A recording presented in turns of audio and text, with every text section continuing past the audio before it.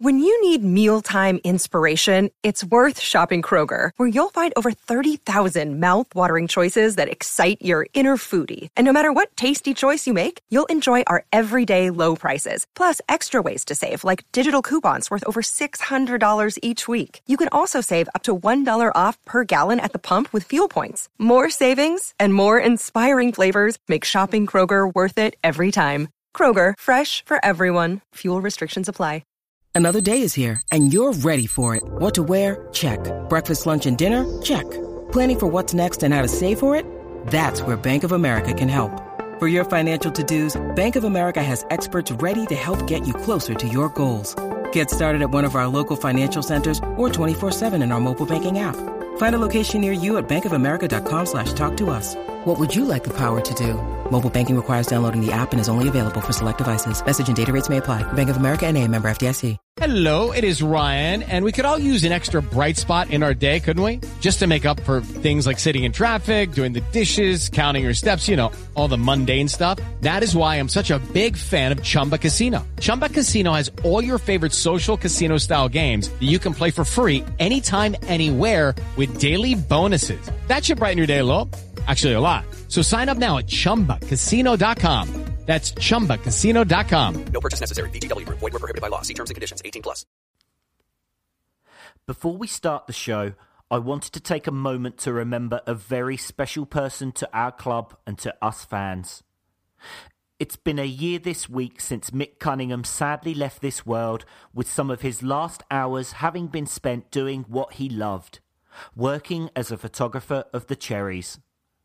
On that day, as they took on Stoke City at the Britannia Stadium in a league that I'm sure Mick never thought we would reach, the Premier League.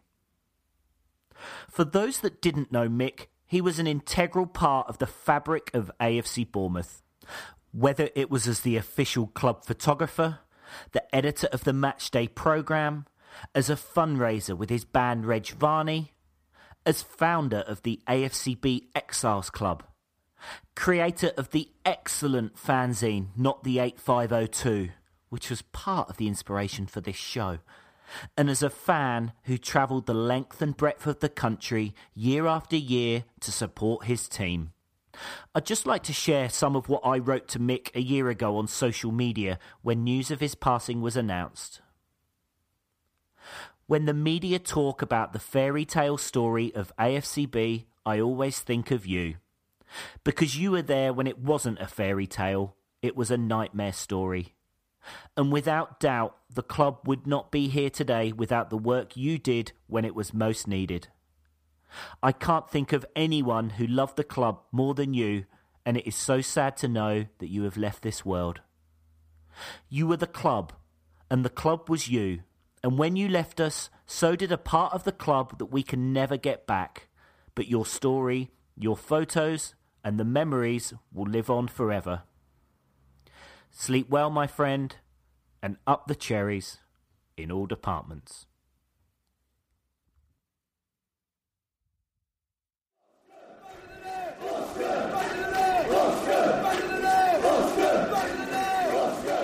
It is Callum Wilson. And he scores it! What a day for Callum Wilson! The first hat-trick of his career. Bournemouth lead by 4 goals to 2. 6 years ago, they were in the bottom tier, and now surely they have their first ever top-flight win.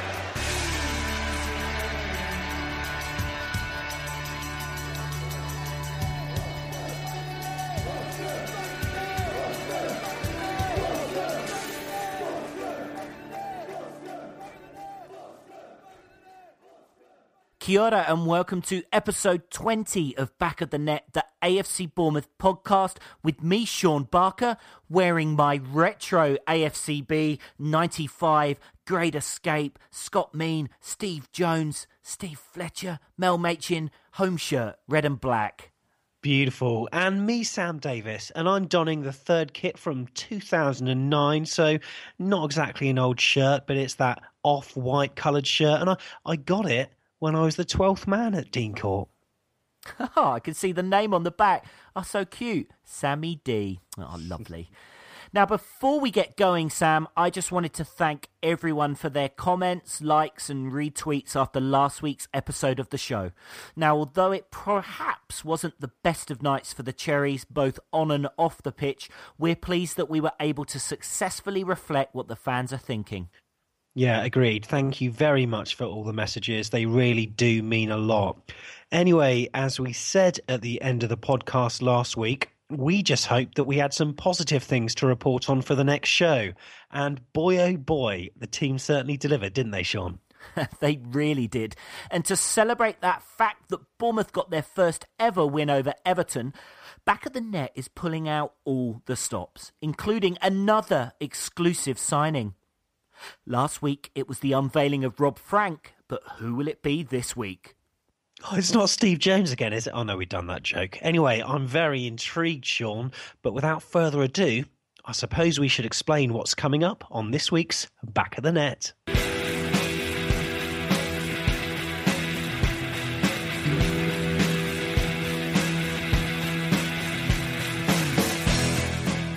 As usual, we'll be kicking off the show with a chance for you to have your Cherries knowledge of past players tested, as we'll be asking, do you remember? We'll then be hearing your thoughts and the media reaction to Cherries' 1-0 win over the Toffees at Dean Court, and we'll be going through the song choices submitted over Twitter, plus we'll analyse the comedy puns that were sent in to sum up the game. After that, we'll be hearing from our brand new signing and expert match reporter, Michael Dunn, who will describe the 90 minutes in a well-put-together feature where he covers everything from the absence of Joshua King right through to Eddie Howe miming to his players. I suppose we could say he's covering all departments, couldn't we, Sean? Hey! Well, Mr. Barker and I will then go on to have our say on the game before our beloved Kiwi then hops into the news booth to bring us the latest, and I mean latest, updates from in and around the Vitality Stadium. And probably from Wembley Stadium as well. Now then, Sam will be taking a brief look at what was being said over Facebook, Twitter and the forums over the past 7 days in this week's online review. We'll then be hearing a few thoughts from you and us about these revelations over the last 24 hours, but we then continuing with our preview of Bournemouth's trip to Watford on Saturday, where the flames of the Twitter derby will be reignited as the Cherries look to pick up their first away win of the season. But before all that, it's time to go down memory lane as we get your brain into gear pretty early on in the podcast as our question master Rob asks, do you remember?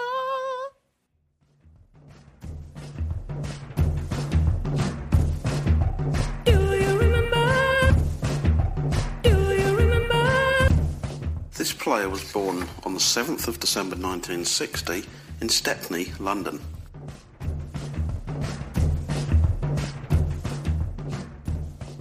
He signed for Bournemouth in 1985 after spells at Charlton and Maidstone.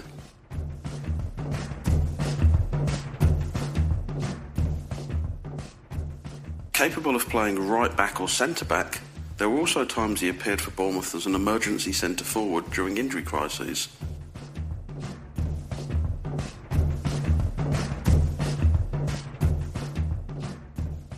He left Bournemouth in 1989, signing for Fulham, and also played for Barnet and Tottenham, amongst others.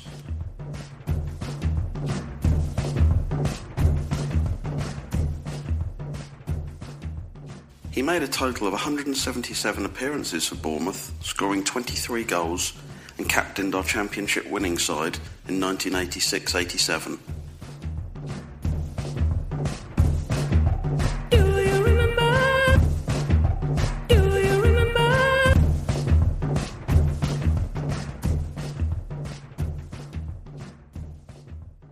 Okay, so last week Rob Frank made his debut as Quizmaster and it was pretty easy, I reckon. There was a couple of people on Twitter who were like, oh, that was the first one we've ever got. This week, whoa, he's gone back in time. So, Sam, what do you think? Oh, that one, I don't know. I will know the name, but he left Bournemouth in 1989, I think he said. I was 8 years old at the time. So hazy memories and not one that I think I know. Sorry. Yeah, the last clue for me, I think I know it now. Captain of the championship winning team. But Sammy, you think about that. And we will reveal the answer later in the show, so stay tuned. Now, though, it's time for us to look back at Saturday's game. In a few minutes, you can hear the instant post-match views of Cherries fans who messaged us. But first, we're pleased to be able to introduce our very first proper match report from our expert summariser, Michael Dunn.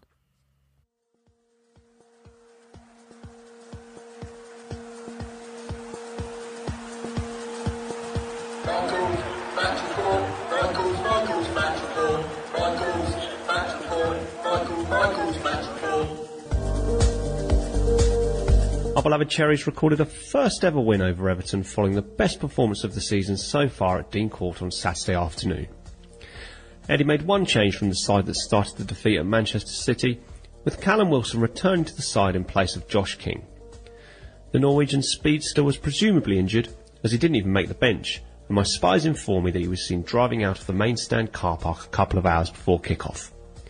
The game began in energetic fashion as both sides exchanged attacks. Ross Barkley casually surrendered possession to Andrew Sermon in the opening seconds, allowing our metronomic midfielder to find Charlie Daniels, who floated in a cross which Wilson had headed just wide of Stecklenburg's goal. It was the Toffees who almost struck first, when Romelu Lukaku got in front of Charlie Daniels to head Ross Barkley's free kick towards the bottom corner of the Cherries' goal. Artur Boruc did not romp home in the voting for August Player of the Month for nothing, and produced a stunning right-handed save at full stretch to deny the Everton forward a fifth goal in his past 3 outings. We then hit the woodwork twice in short order in front of the Ted McDougall stand as our dominant attacking play began to reap rewards. Callum Wilson shrugged off the attentions of the Everton defence to control a bouncing ball before slipping in Jack Wilshere, who was front and centre of the Everton net. From around the penalty spot, he attempted to place his finish with his favoured left foot when power might have been more effective, and Seamus Coleman made a crucial block which deflected the ball onto the crossbar. Harry Arter then drove forward from midfield and unleashed a low trademark screamer which shaved the outside of the away team's post. On 22 minutes, he slid a disguised square ball across the park to Junior Stanislas, and Everton's favourite Cherry scored the best goal of his Bournemouth career with an absolute perler from outside the box. I assume the celebrations on the pitch were suitably ecstatic, but I cannot say for sure, because I had lost my mind a split second before the ball hit the net and did not regain my faculties until a good 30 seconds later. Thereafter, the game continued in much the same vein for the rest of the first half, with the Cherries dominant but unable to fashion any more chances of note, while Steve Cook and Simon Francis dealt with the threat of Lukaku with apparent ease. With his performance hitting dizzy heights even by his standards, Harry Arter even had time for a brief cameo in domestic service as he tied Artur Boric's shoelaces before presumably racing down the tunnel to sort out the half-time tea order.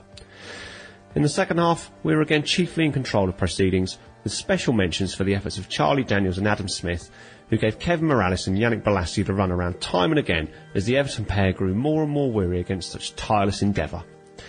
Again, our heroes were unable to create clear-cut chances, and it was Everton who went the closest. Ross Barkley headed inexplicably wide from a Seamus Coleman cross, although rumours swirled around the court that the England international had become momentarily confused about his station in life upon learning that the terrier running the midfield had cost £4,000 from Woking. Artur Boruc was called upon to pour away a tricky cross shot from Gerard Deulofeu, and Aina Valencia kneed the ball off target when he probably would have scored had he chosen to head Bolasie's cross goalwards. 5 minutes injury time came from I do not know where, but there was to be no running on the pitch from the travelling fans this time around, as we saw the game out comfortably to end a difficult week on a significant high. Thank you very much there to Michael for his match report for Bournemouth's second league win of the season. So of course after the game we asked you for your fan thoughts, and now, as well as the Cherries fans' opinions that you're about to hear, you can also catch the thoughts of Sky Sports' Chris Kamara, but we'll be kicking off with a summary from 5 Live's Jonathan Ledyard. But in terms of a song to accompany the fan thoughts, well, the winner was pretty clear this week, and a big thank you to Paul Kenwood and Chris Root over on Twitter, who submitted this very apt tune.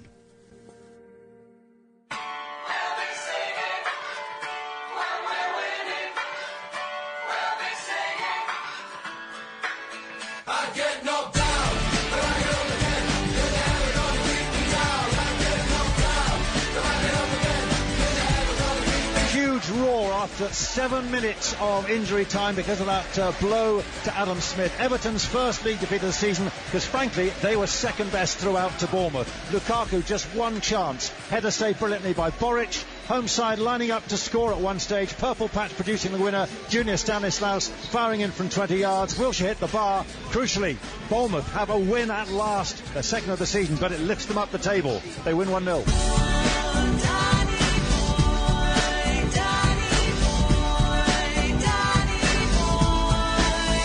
This is Neil from West London. I thought it was a fantastic performance against Everton. Obviously, Harry Arter was man of the match, but I think the whole centre midfield trio played so well together. And to see Andrew Surman getting a yellow card for a sliding tackle towards the end of the game, I think probably goes to show that Eddie has put a boot up his backside and told him to maybe do a little bit more. Anyway, fantastic result. We move on. It's great looking at the social media, especially the Everton fans who don't believe we deserve to win because we've only got 11,000 fans in the stadium. But there you go, that's just one of those things.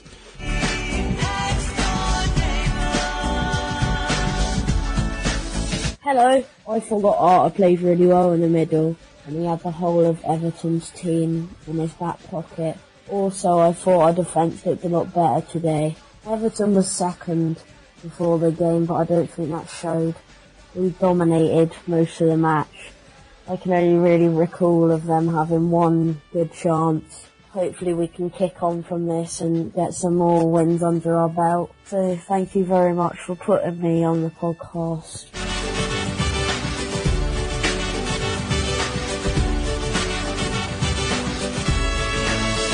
Bournemouth were magnificent in the first half. Everton played really, really well for 15 minutes along with them, but then Bournemouth took over. Harry Arter in midfield was just wonderful and outstanding. The best player on the pitch in the first 45 minutes. Stanislav's goal, he owes him a little bit of credit for that because he gave the ball to him, Harry Arter, and then Stanislav did the rest, curving away from the goalkeeper Stecklenburg. Everton in the second half, poor, you'd have to say. Not the Everton that we've seen since the start of the season. So Eddie Howe will be delighted with his team's performance, whereas Ronald Koeman, for the first time, has seen one or two players who didn't come out to play today.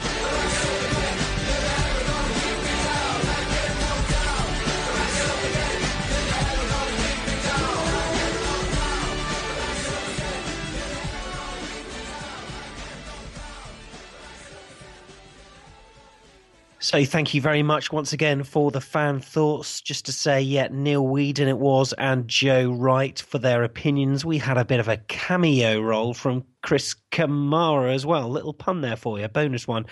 If you want to get involved, by the way, in sending your match reports, Watford on Saturday, take your mobile. Everyone takes their mobile. But anyway, straight after the game, give us a call, 01202 90 10 48. Or if you've got a voice notes app, send it to fans@afcbpodcast.com because we would really love to hear from you. Now, as we said, thank you very much to Chris Root and Paul Kenwood who did the song Chumbawamba, Tub Thumping, I Get Knocked Down, But I Get Up Again. Very apt. We also had another couple as well from Red and Black Exile who thought, how about the song Bringing On Back the Good Times by Love Affair? He said a bit before your time, but spot on for yesterday. And Steve Wright also suggested Cherry O Baby from UB40. But anyway, thank you very much for them. But yeah, it's been a good vibe over the last few days, Sean. You must have been well happy over the weekend. I definitely was. And also happy to hear Michael back on the air. So, really looking forward to hearing Michael's match reports each and every week. Some interesting... he's got the spies. It reminded me of Game of Thrones and the guy who's got the little birds, that knows everything. Well, Michael's got his Dean Court spy, so watch out. But yeah, interesting about Joshua King. Driving away before the game... That just worried me a little bit. I hope he's not unhappy, or is that maybe that's normal practice if you're injured? Maybe you don't always watch the game. Do you know anything about that, Sam? Well, I know that Juan Iturbe had the same thing happen, and fans saw him sort of go away. He wasn't injured; he just wasn't selected, but he drove away. I don't know whether it's personal choice. I mean, if it was personal choice, I'd be wanting to watch the game. But anyway, it was a great report from Michael there. But yeah, let's just quickly run through the team. It was Boric, Smith, Francis, Cook, Daniels, Sermon, Arter, Stanislas, Wilshere, Ibe, and Wilson. Happy with the team, Sean? Yeah, and it was just funny in the build-up to the game because all the commentators were talking about was the battle of the England wannabes, the Wilshere versus Barkley, big, build-up, and the commentary of BN Sports kept going on about it. And then this cheeky little Irishman came and stole the show. Yeah, what a performance he had. Many fans waxed lyrical about it, and you'll certainly be hearing their thoughts later on in the online review. But hey, Sean, we were so close to taking the lead earlier on, weren't we? Oh my God, first minute. I mean, it was a great link-up, and what was great was there was great link-up from Arter to Wilshere to Ibe, Daniels, Sermon. It was just all the players interlinking straight away, and you just were like, whoa, we are coming out fast. And to be fair, when Wilson got in front of the defender, he'll be, well, I'd say kicking himself, but heading himself, because he really should have headed that in, which would have given us a, well-deserved 1 minute lead. Yeah, we really controlled the game, I thought. It was exceptional football at times, and as many people were saying on Twitter, it was that feeling of watching Bournemouth again. Our Bournemouth were back. But that said, Everton did have a chance, and it was a golden opportunity from Lukaku, wasn't it? It's coming from the free kick from Barkley, and the camera angle was perfect, and you could see the goals there. There's loads of net. It's one of those horrible free kicks for a goalkeeper because it's kind of in swinging towards you. Part of you wants to go and try and claim it, but there's going to be bodies and it's going to be messy, so you basically have to stand your ground and hope you can react quick enough. To be fair, it was a good header. I think if he'd have put it a bit further wide, I think it would have been a goal, but he did get it down low. But Boric, again, continuing his excellent start of the season. He gets down quickly, and it's the fingertips, but it's not just the fingertips to kind of put something on it. It's the way he also manages to get a bit of projection there to clear the ball away. Was just the big pole. You want no one else at the moment. No, agreed. So, I mean, really, Lukaku should have scored there, but Boric was on form. As Michael said, by far and away our best player so far. But it was Bournemouth that actually came closer when we hit the crossbar. I think it was it Callum Wilson who was down the right-hand side? And then I thought he was going to shoot at one stage, but then Wilshere was in the perfect position. And he tried to sort of place it in, and it got a touch off someone, didn't it? And just cannoned off the crossbar. So close. Yeah, it was Coleman that made the block. And Michael was saying maybe he should have gone for power. I don't know. I think you've seen that kind of position where it becomes a bit of a snapshot and it thrashes over the bar. For me, I think he's done everything right. And I mean, he's an inch or two away from it not touching the arm of Coleman. Not that it would be a penalty, but I think it did come off his arm, but it was next to his side. But he's totally sold the goalkeeper, because when you're a goalkeeper in that situation, you're just trying to make yourself as big as you can to try and cover that smashed effort. But to try that little kind of side-footed place into the top corner, I think was pretty smart. And, I mean, again, you just got to get credit for the defending there. I think Coleman's done a brilliant job to stop what would have been a very well-deserved opening goal for Wilshere and for the team. And then Harry Arter, who he was at the back picking the ball up, he was making tackles, he was stopping Barkley from playing, and then he gets the ball and you thought, oh, there's a little opening here, and he's cut in, he's wiggled round, and then he's hit it with his left foot on the outside of the boot, drilled it low, and it looked like it was always going wide, but it kind of bent back in and it ended up just clipping the outside of the post. But I guess that kind of proved that Harry was on it. And then, 22 minutes in, Harry gets the ball, and what a sideways pass to Stanislas. Mm-hmm. It evaded a couple of defenders, literally a slide rule pass as they call it, straight to Stanislas. Great first touch, settles himself, and then boom, pretty much top corner. It was a great strike. Did he put a specific technique on it, Sean? You might have studied it, but the way it curled into the net, it actually looked right from the first sort of moment it came off his instep. It looked like it was going straight to the keeper, but then all of a sudden, it just went off to the left and into the top corner. Yeah, he said in an interview afterwards that when it came to him, initially he was going to put it to the other side. And then he said he saw the goalkeeper take a step that way. So then he changed his mind, which when you watch, he wasn't on the ball that long. The decision-making was pretty quick. And the way he's he's wrapped his foot around it and given it a bit of back lift. He's leant back slightly and just drifted it into the corner. And yeah, just brilliant, And I don't think Michael was the only one to lose his mind when that one went in. Well deserved. Everton must be absolutely sick of Junior Stanislas. Yeah, completely agree. So half-time, it was 1-0 to AFC Bournemouth. Now, Sam Davis is going to be your half-time entertainment. We'll talk about the second half in a moment, but I just want to pay tribute to everyone who turned up in their retro AFCB shirt. We had a number of people send in photos. Sky Blue Cherries on Twitter was wearing one of his lucky old Seawood light blue shirts. Tony Maycock, who's Fat Blurk, he said the Maycock boys are going retro today. Neil Whedon wanted to wear his retro shirt, but he said he gave his away to charity. So somewhere in Africa, there's a few Cherries fans. Steve Wright and Joe Wright took part. The Cherry Kerry also did. Stu Bramley was less enthusiastic, saying, I'm not going up in the sodding loft on your account. And also, it's Mr. O on Twitter. I think he's wearing the exact same shirt as you are, Sean. But yeah, he sent in a photo as well. But thank you to everyone that took part. We'll be mentioning more of it a bit later on as well. Yeah, and it's just because it was a little bit of a last-minute decision, and there was a few people on the forum saying, need more notice than this, and somebody else said, well, literally it's just a matter of reaching into your cupboard and pulling out another shirt. But I must admit, actually, when I first kind of thought, yeah, we should do this again, I did get my days a little bit mixed up because I'm in New Zealand and we're ahead and we just changed the clocks, and I did actually think we had an extra day. So in my head, I was thinking it was Thursday or whatever it was, whereas it was actually Friday. So as Gary Chapman did point out, he did wear a retro. He was wearing the old blue and black away shirt, but we'll do a bit more of a build up. We'll give people notice so they can get the right shirt out and they can maybe make the effort to go up in their loft, Stu Bramley, and we'll do it probably then maybe after Christmas, and we'll really see if we can fill the stands. But yeah, it was good to see. Off the pitch, it was also good to see what was going on the pitch. Second half, Barkley should have scored with that header. No bones about it. That was a poor attempt from him.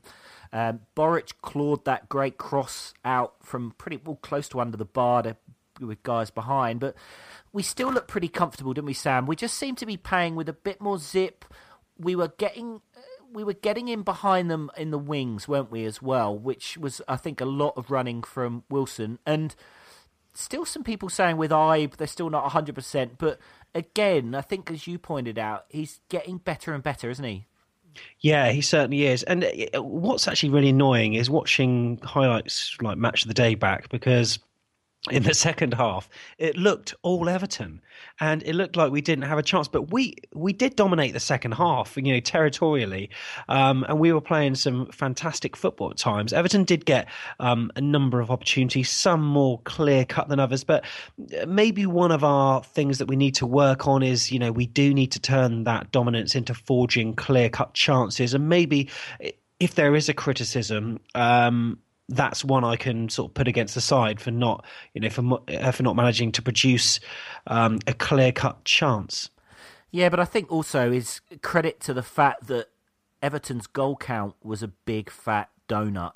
And, to have a couple of 1-0 wins in the Premier League is not easy, because, they will create chances. And our defence has been getting some stick for conceding goals. So I do think that second half, there was also a degree of, we've got the goal. So I think if it had still been 0-0, I think we probably would have looked to advance a lot more than we did. So I think that probably skews it a little bit.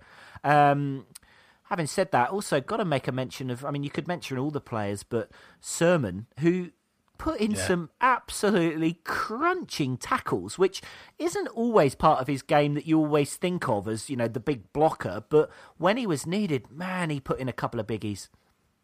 Yeah, no, credit to Sermon, and I do make a comment in my online review about him yesterday. I'm sorry, Andrew, but what was with the massive injury time, Sean? What was it, 5 minutes? I know, and I was so nervous. I was so nervous because it was like, oh no, they're going to get a goal, and you just knew if they got a goal, the entire Everton stand were going to come on the pitch for a pitch invasion.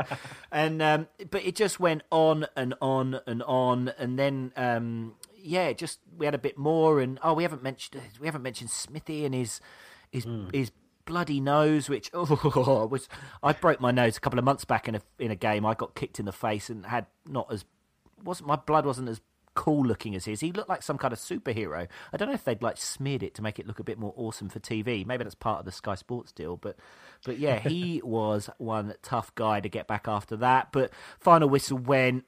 Just, you could see in their faces, and especially Harry Arter, you look at him, and he was just ecstatic. And I read a really great tweet somebody had put about Arter, which was in relation to the fee that Paul Pogba cost. Whatever it was, Harry's cost £4,000. They worked out for the same cost of one Paul Pogba, you could have got 22,250 Harry Arters. That's absolutely scary, isn't it? But Harry was one of, of many players. I just also want to mention Jack Wilshere as well. It's actually the last time he played 90 minutes in the Premier League was September 2014. So he's still not played 90 minutes, but it's all shaping up nicely. So hopefully we will see the 90 minutes soon. Now, before we move on, we've got to go through the puns. There were some that were maybe a little obvious. Robert Murphy, you're one of the culprits. Toffees prove none too sticky for Howe's heroes. Yeah, we got Tony Maycock, stand to attention, it's sticky toffees puddings. Steve Wright, another obvious one, toffees come unstuck against the cherries. Yeah. Matt Callahan, Junior's stunner slash leaves Koeman chewing over toffees defeat. That's good, stunner slash. That was good. Also, Ross Devonport, we had to nick your idea for our Twitter cover photo. Stan is slashed. Brilliant. Junior Rocket blast toffees off planet undefeated. Well, there we go. And also a recent update from Kevin Anderson. He did submit one, but he's had to think of a couple of days. He's reworked it. It goes. Really? It goes like this, right? Prepare for this. Stan is the man and Arter is number great as the Toffees Romelu's with Lukaku. Oh my God. He's literally had 48 hours in a room with a notepad just scribbling. No, nearly. Yes, I've got it. Kevin Anderson, I want what you're drinking. Absolutely brilliant. Now, coming up later on in the show, obviously I'll be bringing you some proper puns in the club news, and I reckon I have trumped everyone with a pun involving Junior Stanislas. But first, it's time for my online review of the last 7 days.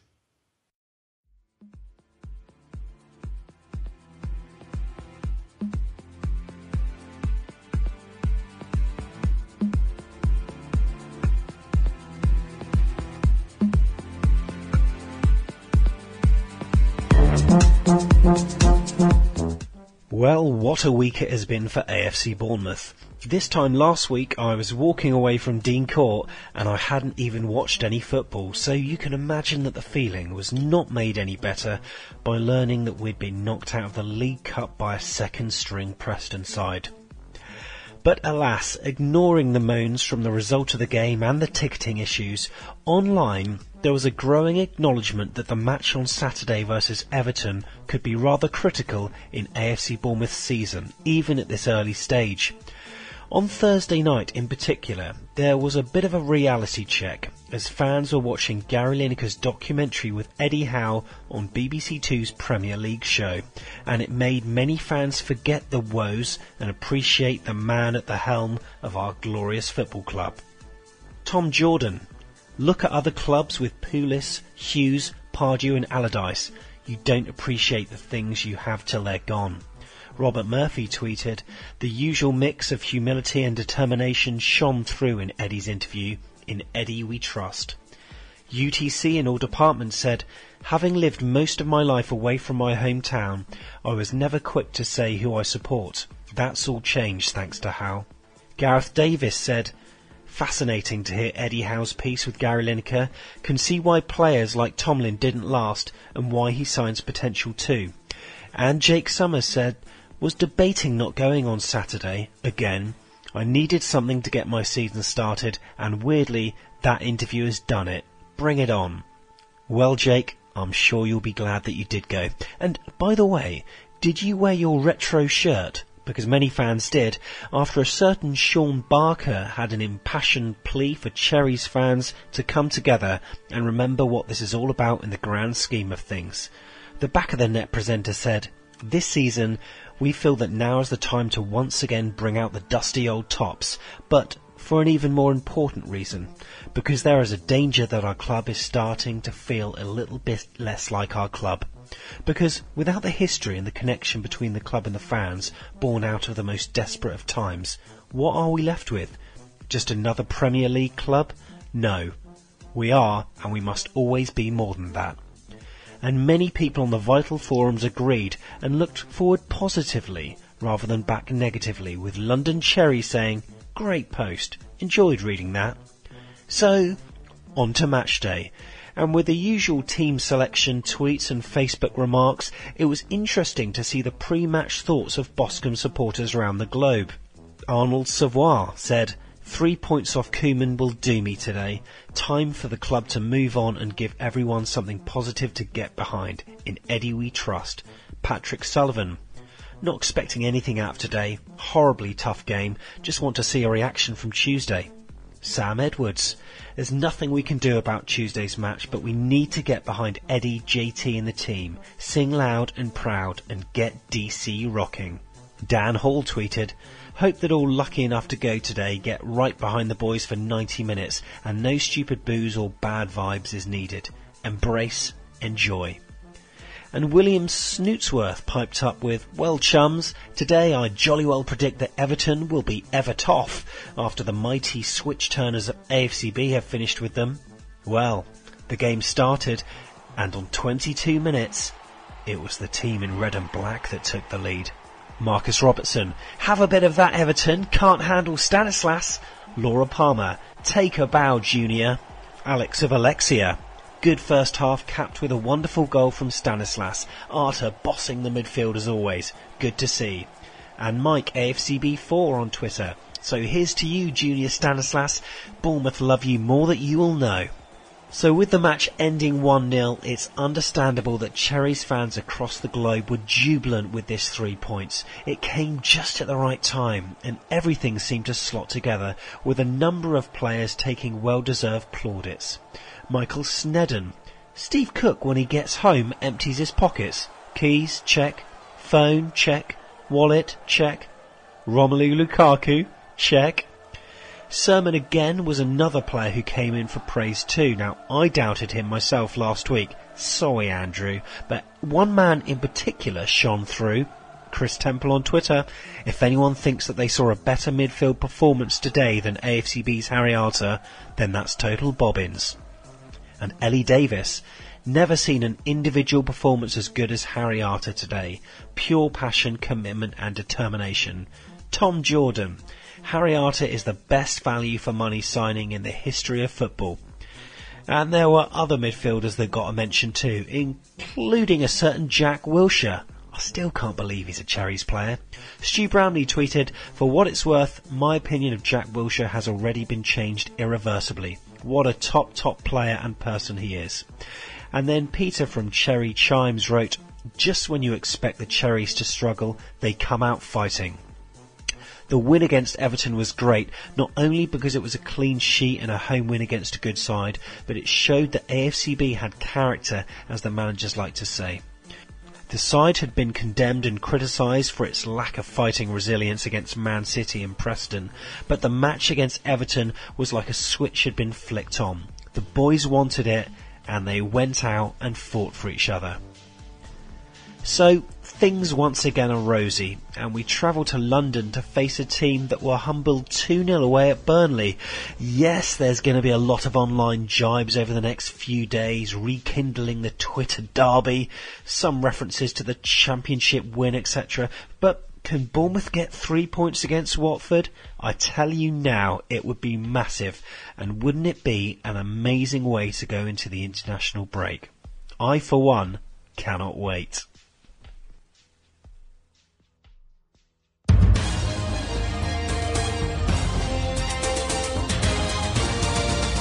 AFC B Club News. Stanislas Sting in the first team. Junior Stanislas missed most of pre-season through injury, but repaid the faith shown to him by manager Eddie Howe by scoring the winning goal last weekend versus Everton. Stanislas has been selected for a recent run of games, having made an important contribution to the team last season. Junior told the official website, "I didn't have much of a pre-season myself. I played the last couple of games and the manager kept the faith in me. I paid him back and I want to continue taking my chances and putting in performances." Tyndall is behind man Emerson. The American midfielder Emerson Hindman, signed in the summer from Fulham, has yet to make an appearance in the league, but is impressing the coaching staff. The 20-year-old appeared in the Warren Cummings testimonial versus AC Milan, made his official debut versus Morecambe, and also played in the EFL Cup debacle versus Preston. Tyndall told the Daily Echo, "Emerson is doing fantastically well. He's got a huge amount of potential and some fantastic qualities. With the young players we've signed them because we believe they are going to go on to become exceptional players, and we're looking forward to seeing their potential." Shopping superstore Shed behind Ted. As the club continues to grow, so does the amount of stock in the club shop. So much, in fact, that the club has just opened a new retail unit outside the ground behind the Ted McDougall stand. The unit has all the playing shirts as well as a printing machine for names and numbers and other items such as hats, scarves and stuff like that. I always remember Luther Blissett's sports shop that he opened just down the street from the ground on Holdenhurst Road. I can't remember whether it sold AFCB stock, but do seem to remember that it was a bit rubbish. Beep, beep, beep, beep, beep, beep, beep, beep. Breaking news first-ish. Big Sam becomes unemployed Sam.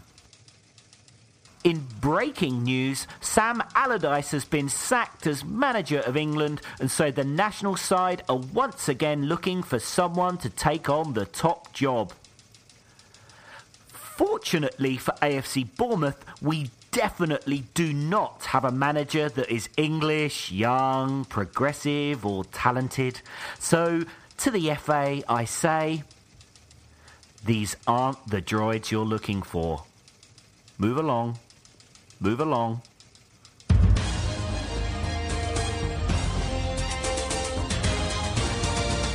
AFC B Club News. Thank you very much, Mr. Barker, for this week's club news, and we'll be going over your puns very shortly, rest assured. But breaking news once again on Back of the Net. Last week it was the tickets, and this week, as Sean said, Big Sam has walked, and Eddie Howe's name once again is being touted with the top job in England. We wanted to know your thoughts on the matter. Is it too early for Eddie? Should someone else step in? These were your opinions.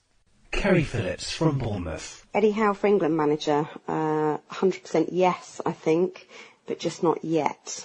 I think he would like, at a minimum this season, to manage AFC Bournemouth. And dare I add to that, next season in the Premiership too.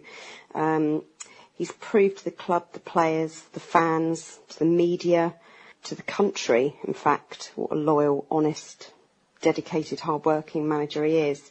I think he'd respect the England manager's job beyond measure and give it his everything. I just don't think that he'd be ready to say goodbye to us yet. My view and my opinion, for what it's worth, is that I think that he's got a little while left at AFC Bournemouth, but good luck to whoever gets the job, and learn to keep their mouth shut. Martin Luffman from Poole. In my view, there's a serious lack of options. For me, the England job is about man management, managing egos, being able to command the respect of multi-millionaire prima donnas. As much as I love the idea of an up-and-coming English manager leading the England team, I have reservations as to whether Eddie Howe can command the respect of England players. In his current job, players feel like they owe him something for what he's done for them. I don't think he will have the same respect from the national team players. Go to Arsenal, prove you can do it at the highest level, build a reputation, then go and win us the World Cup. He's the long-term appointment. Paul Kenwood from Bournemouth. Yeah, I think Eddie Howe becoming England manager would be too soon for both Eddie and the FA, to be honest. He's got no experience really of working with big egos and very, very high-paid footballers. He's got no real European experience yet, let alone international experience. And I think he'd struggle without regular player contact to improve the players. That's what he strives upon. Could he do both jobs, Bournemouth and England? Unlikely that if the FA would let him. I honestly think he'll probably go somewhere like Arsenal first and then become England manager later on in his career. Joel Fabian from Farnham. As an AFC Bournemouth fan, I think it would be catastrophic for the club if he left. I think he's been working absolute wonders with that squad and the funds and everything like that. And honestly, I think it's a lose-lose situation for him if he takes it on. To be honest, it's a poison chalice, that job. I think he shouldn't take it and leave it to someone who's already been sort of wrecked managerial-wise. Anyway, that's my spiel. But what fantastic spiel it was, Joel. Thank you very much for everyone who contributed regarding their opinions. With Eddie Howe taking the England job, there's been a lot of talk on Twitter this evening. Mr. Barker, what are your thoughts? The same thoughts as when Allardyce got the job. I didn't think Eddie was going to take it then, and here we go. I'm putting a curse on it. Eddie Howe will not be the next England manager. You've heard it here, possibly first. Aside from anything else, who the hell in their right mind would want to be England manager? We finally get an English-based manager that's, some people wanted, not everyone wanted, but some did. And then the press do this. Now, that's not to say he shouldn't have gone, and that's not to say he shouldn't have been doing what he's doing, but it highlights what happens when you're England manager, and if I was Eddie, I wouldn't want that. No, that's right. It's quite interesting. Yeah, Joel Fabian, the last of the views we heard, he agrees with you, saying it's a poison chalice. And it was quite interesting to hear what Martin Luffman and Paul Kenwood said in there as well, to say that he lacks he lacks managing players with big egos, and he needs to maybe go to a bigger club first, like Arsenal, spend a few years there, and then maybe go on to the England job. Now, I know that Arsene Wenger is one of the people that's been lined up, but can he manage egos? Oh, that's a good question. I mean, the thing is, Eddie has a policy of if there's an ego, they've gone, and Eddie's always kind of worked on that kind of scheme. So in that respect, there's a big ego in the England team, and they're suddenly out. But for me, I just don't think it's going to happen. I don't think Eddie's in the position to want to take it. What would he gain? At the moment, everything's great about Eddie Howe and the press about him. He can kind of do no wrong, really, with Bournemouth in that, we're not expected to be challenging as a big club. So it's a bit of a win-win, really, for him. If he took it now, what happens? The only end result that ends well for an England manager is if they win a tournament. Or they get so close they get knocked out in the semi-final on penalties. If you look back at our England managers, those guys, we've looked back on and gone, oh, do you know Venables was good? Bobby Robson was good. Everyone else, you go, they had their highs. But so I just don't I can't see it. I can't see why he'd want to do it. I actually agree with AFCB Pete on Twitter, and may not always agree politically, but certainly agree on the football field. And I still have this thing that I could see potentially Eddie being here for 20 plus years, build a dynasty, but we become a massive club, we win the European Cup, then he goes and manages England. Hey, that would be great. Well, we're going to be doing your puns in the news shortly. But yeah, it's interesting. I mean, Alan Shearer said England are at an all-time low. This has to be rock bottom. It can't get any lower. You know, they could take the risk. But just hearing some fans' views on potential replacements. Stephen Allen tweeted, I think this was tongue-in-cheek, Mark Warburton, Brendan Rodgers, Gary Rowett, Stephen Purchase. Okay, we see where you're going with that. Oh, is that if Eddie goes, is that what that is? That's yes, who it would is. replace Yeah, him that's at right. Bournemouth. Right. Yes, that's right. UTC in all departments. Why would anyone want the England job before Russia and Qatar fiascos unless they were getting a bit? Not too sure what you mean there, but anyway. Interestingly, there's going to be some more news coming out later this week as well. 8 Premier League managers who've received bungs, and they're going to be named Thursday or Friday. And the Telegraph described one as taking more backhanders than Wimbledon. Very interesting. But we should move on to the club puns. And, well, there were quite a few there. You did really well, I thought there, Sean. Right, firstly, Stan is lasting in the first team. Yeah, oh, see that? See, there's been a lot of people trying to work hard on Stanislas and how do they make that work. There were some good ones. There were not some good ones. Stan is lasting. Yeah, very good. And also, Tyndall is behind man Emerson. Yeah, because it's Heinemann Emerson, right? So he's behind man. Another good one. Yep, I can see it on your face. Another good one. Must have taken you an age to think of that. Also, shopping superstore shed behind Ted. That's just, what is that? Just rhyming and alliteration you use there. Yep.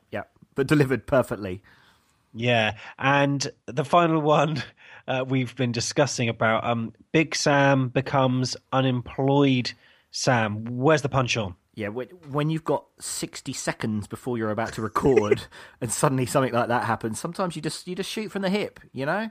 I don't like to be compared to Donald Trump ever, but, you know, he shoots from the hip, and there I've shot from the hip, and I think it's proved that shooting from the hip does not bring good results. Remember that, America. So in an ideal world, in the next few days, Eddie Howe is going to be saying no to the England job, is going to be committing to the Cherries for umpteen years, and we're going to get 3 points at Watford, eh? Hi, this is Steve Purchase. You're listening to Back of the Net. Okay, so this weekend, AFC Bournemouth continue with Premier League action. This time it is away at Watford. So the side that came up to the Premier League with us, and there's been this kind of slightly phony rivalry that seems to have mainly flared up on Twitter between the two sides because of our both coming up at the same time, I guess. Watford come into the game on the back of a defeat midweek to Burnley 2-0 at Turf Moor. But prior to that, they'd rolled over Man United 3-1 and beaten West Ham 4-2. So, Sam, coming into this game, Watford were in pretty good form, but then kind of let it slip at Burnley. Yeah, they did. Burnley's record signing Jeff Hendrick scored his first goal for the club to help them beat, well, I think they were very lacklustre on Monday. Burnley carried the greater threat, and Hendrick headed in from a Stephen Defoe cross for the opener. Troy Deeney had a couple of shots or whatever, but Burnley were just totally on top of it. Michael Keane then scored the second, and Watford did not look themselves at all. No, it was odd. I had one eye on most of the game on TV, and a couple of things I noticed. One was that Burnley came out very quick and very pressing early and kind of started by dictating the game. So that's something that I know Watford are going to be at home opposed to being away, but definitely, you know, we can have fast starts. So probably a good sign that is what we can go for. The other thing was how exposed they looked down the wings at fullback. I mean, Burnley were getting past them out wide and were dominating the wide areas, so much so that Watford had to try and change their shape to try and compensate for that, which with our team, if we're sat deep, we know we've got that channel ball for a Wilson or a King to run in by the fullback. We've got Ibe that looks like he's starting to tear up more now. You've got Gradle. You've got all these options, plus the fullbacks, Daniels and Smith, who played exceptionally well against Everton. In that respect, I think we go into this game, in good form, and whether that game for Watford was a blip or whether it's the start of maybe a bigger slide, I guess we'll find out at the end of the game. Yeah, and by the way, just as a side note, I love the fact that Burnley is still called Turf Moor. It hasn't got a sponsor name like the N-Power Stadium or the Eon or the EDF Arena or anything. It's just classic Turf Moor. I like that.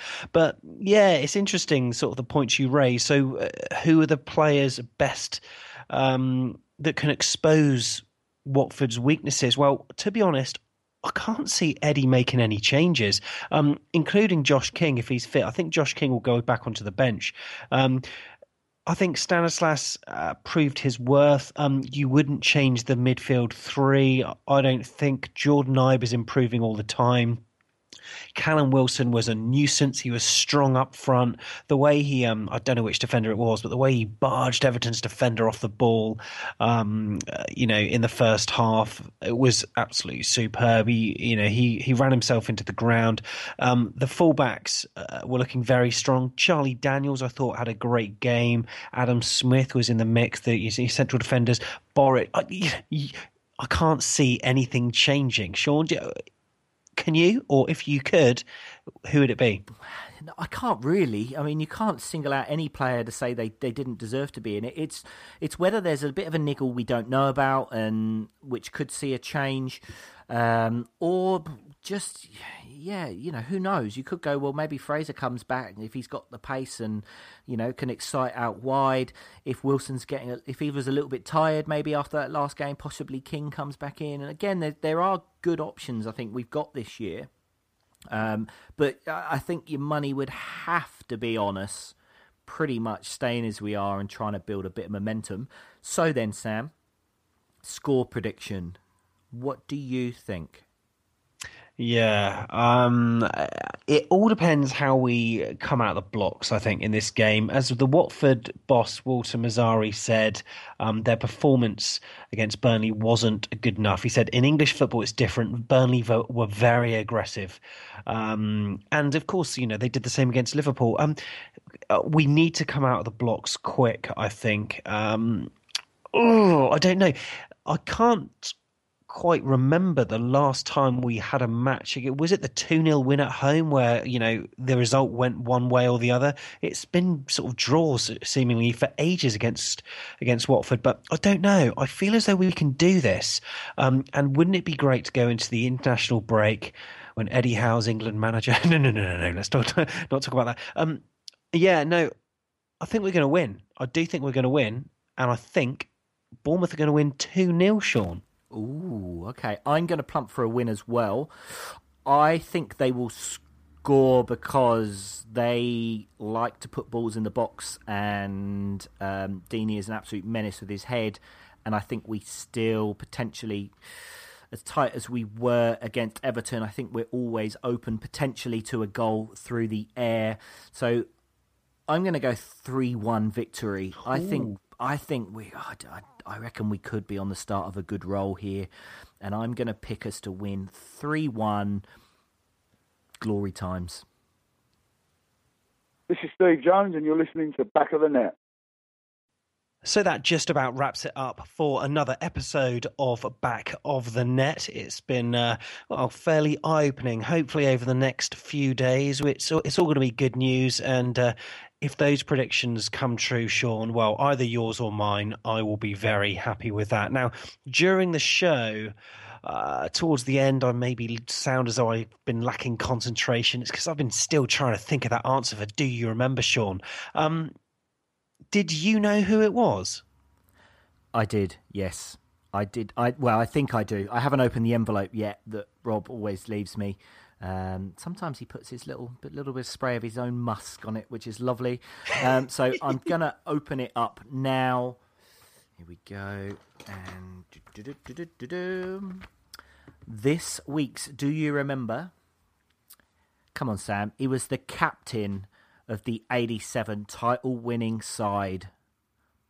Mark Newson.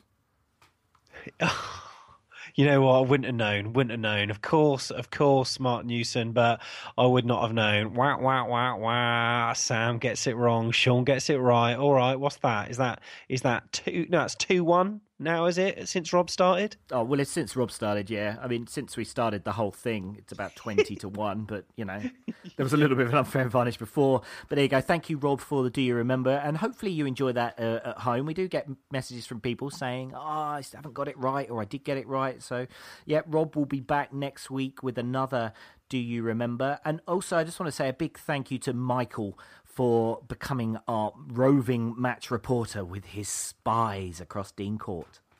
Yeah, no, that was really good. And also just want to say thank you once again for all the messages that we've been receiving over Facebook and Twitter and stuff. It's really nice to see, and it's really good to see that you're embracing the show. Thank you to everyone that's taken part, whether it's fan thoughts or, you know, puns or whatever. It's really nice. And you've obviously subscribed. If you do want to subscribe, well, you can just hit it on YouTube or iTunes or whatever, press subscribe. Tell a friend, retweet some of our tweets, even share our Facebook posts as well. Just want to say thank you once again for all the positive comments, and keep sharing the love.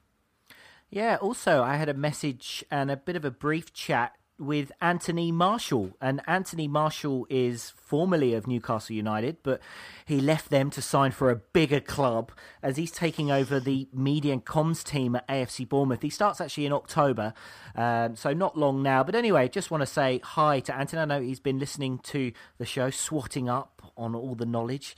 He's going, why do you keep on going about this Steve Jones fella? I never see him play in the Premier League. But anyway, we'll obviously, hopefully we'll have a proper welcome when he starts. But again, it's good to know that the club are looking to move forward with their communications after they lost some good players. So thank you to Anthony for listening in. One other thing, Sam, predict a score. I get people emailing me saying, this competition we've signed up for, predict a score. I believe you reckon in the next week or so the competition will be live, right?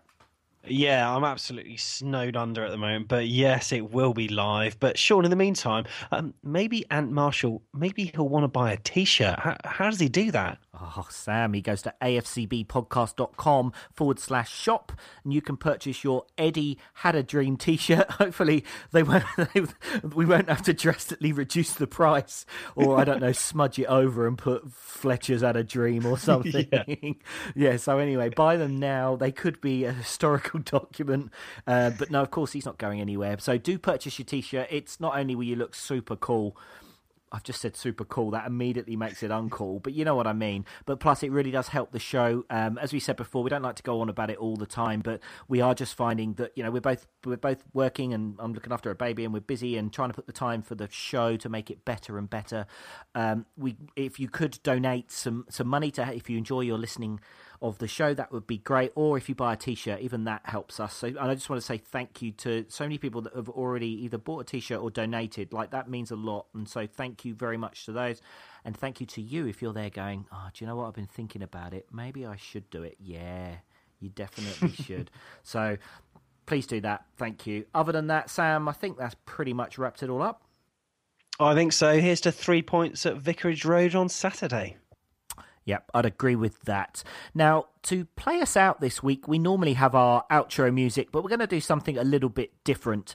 At the start of the show, as we said, the show is in memory of Mick Cunningham. And when you think of the club, it's hard not to think of Mick and all he did over those years. Now, one of the things he did was be in a band called Reg Varney with Graham and the boys.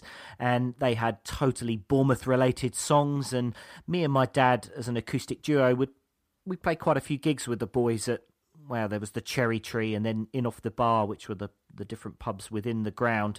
And we do these gigs to try and raise a bit of coin for the club. And I reckon we raised probably about £3.20. Now, we're going to have one of Reg Varney's classic songs to play us out. Now, the video is taken from YouTube. It was a live gig recorded at the Cherry Tree. So the quality's not great, but sure Mick won't mind me saying, when you were there, it wasn't much better. But here you go, thinking of you, Mick. And this is Reg Varney with Marcus Browning's Red and Black Tractor. Oh, Marcus Browning, Red and Black Tractor.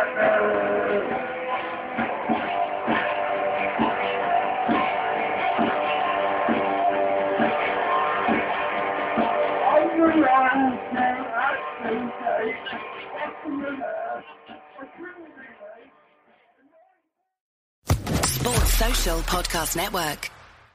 Hello, it is Ryan, and we could all use an extra bright spot in our day, couldn't we? Just to make up for things like sitting in traffic, doing the dishes, counting your steps, you know, all the mundane stuff. That is why I'm such a big fan of Chumba Casino. Chumba Casino has all your favorite social casino-style games that you can play for free anytime, anywhere with daily bonuses. That should brighten your day a little. Actually, a lot. So sign up now at ChumbaCasino.com. That's ChumbaCasino.com. No purchase necessary. VGW Group. Void where prohibited by law. See terms and conditions. 18+.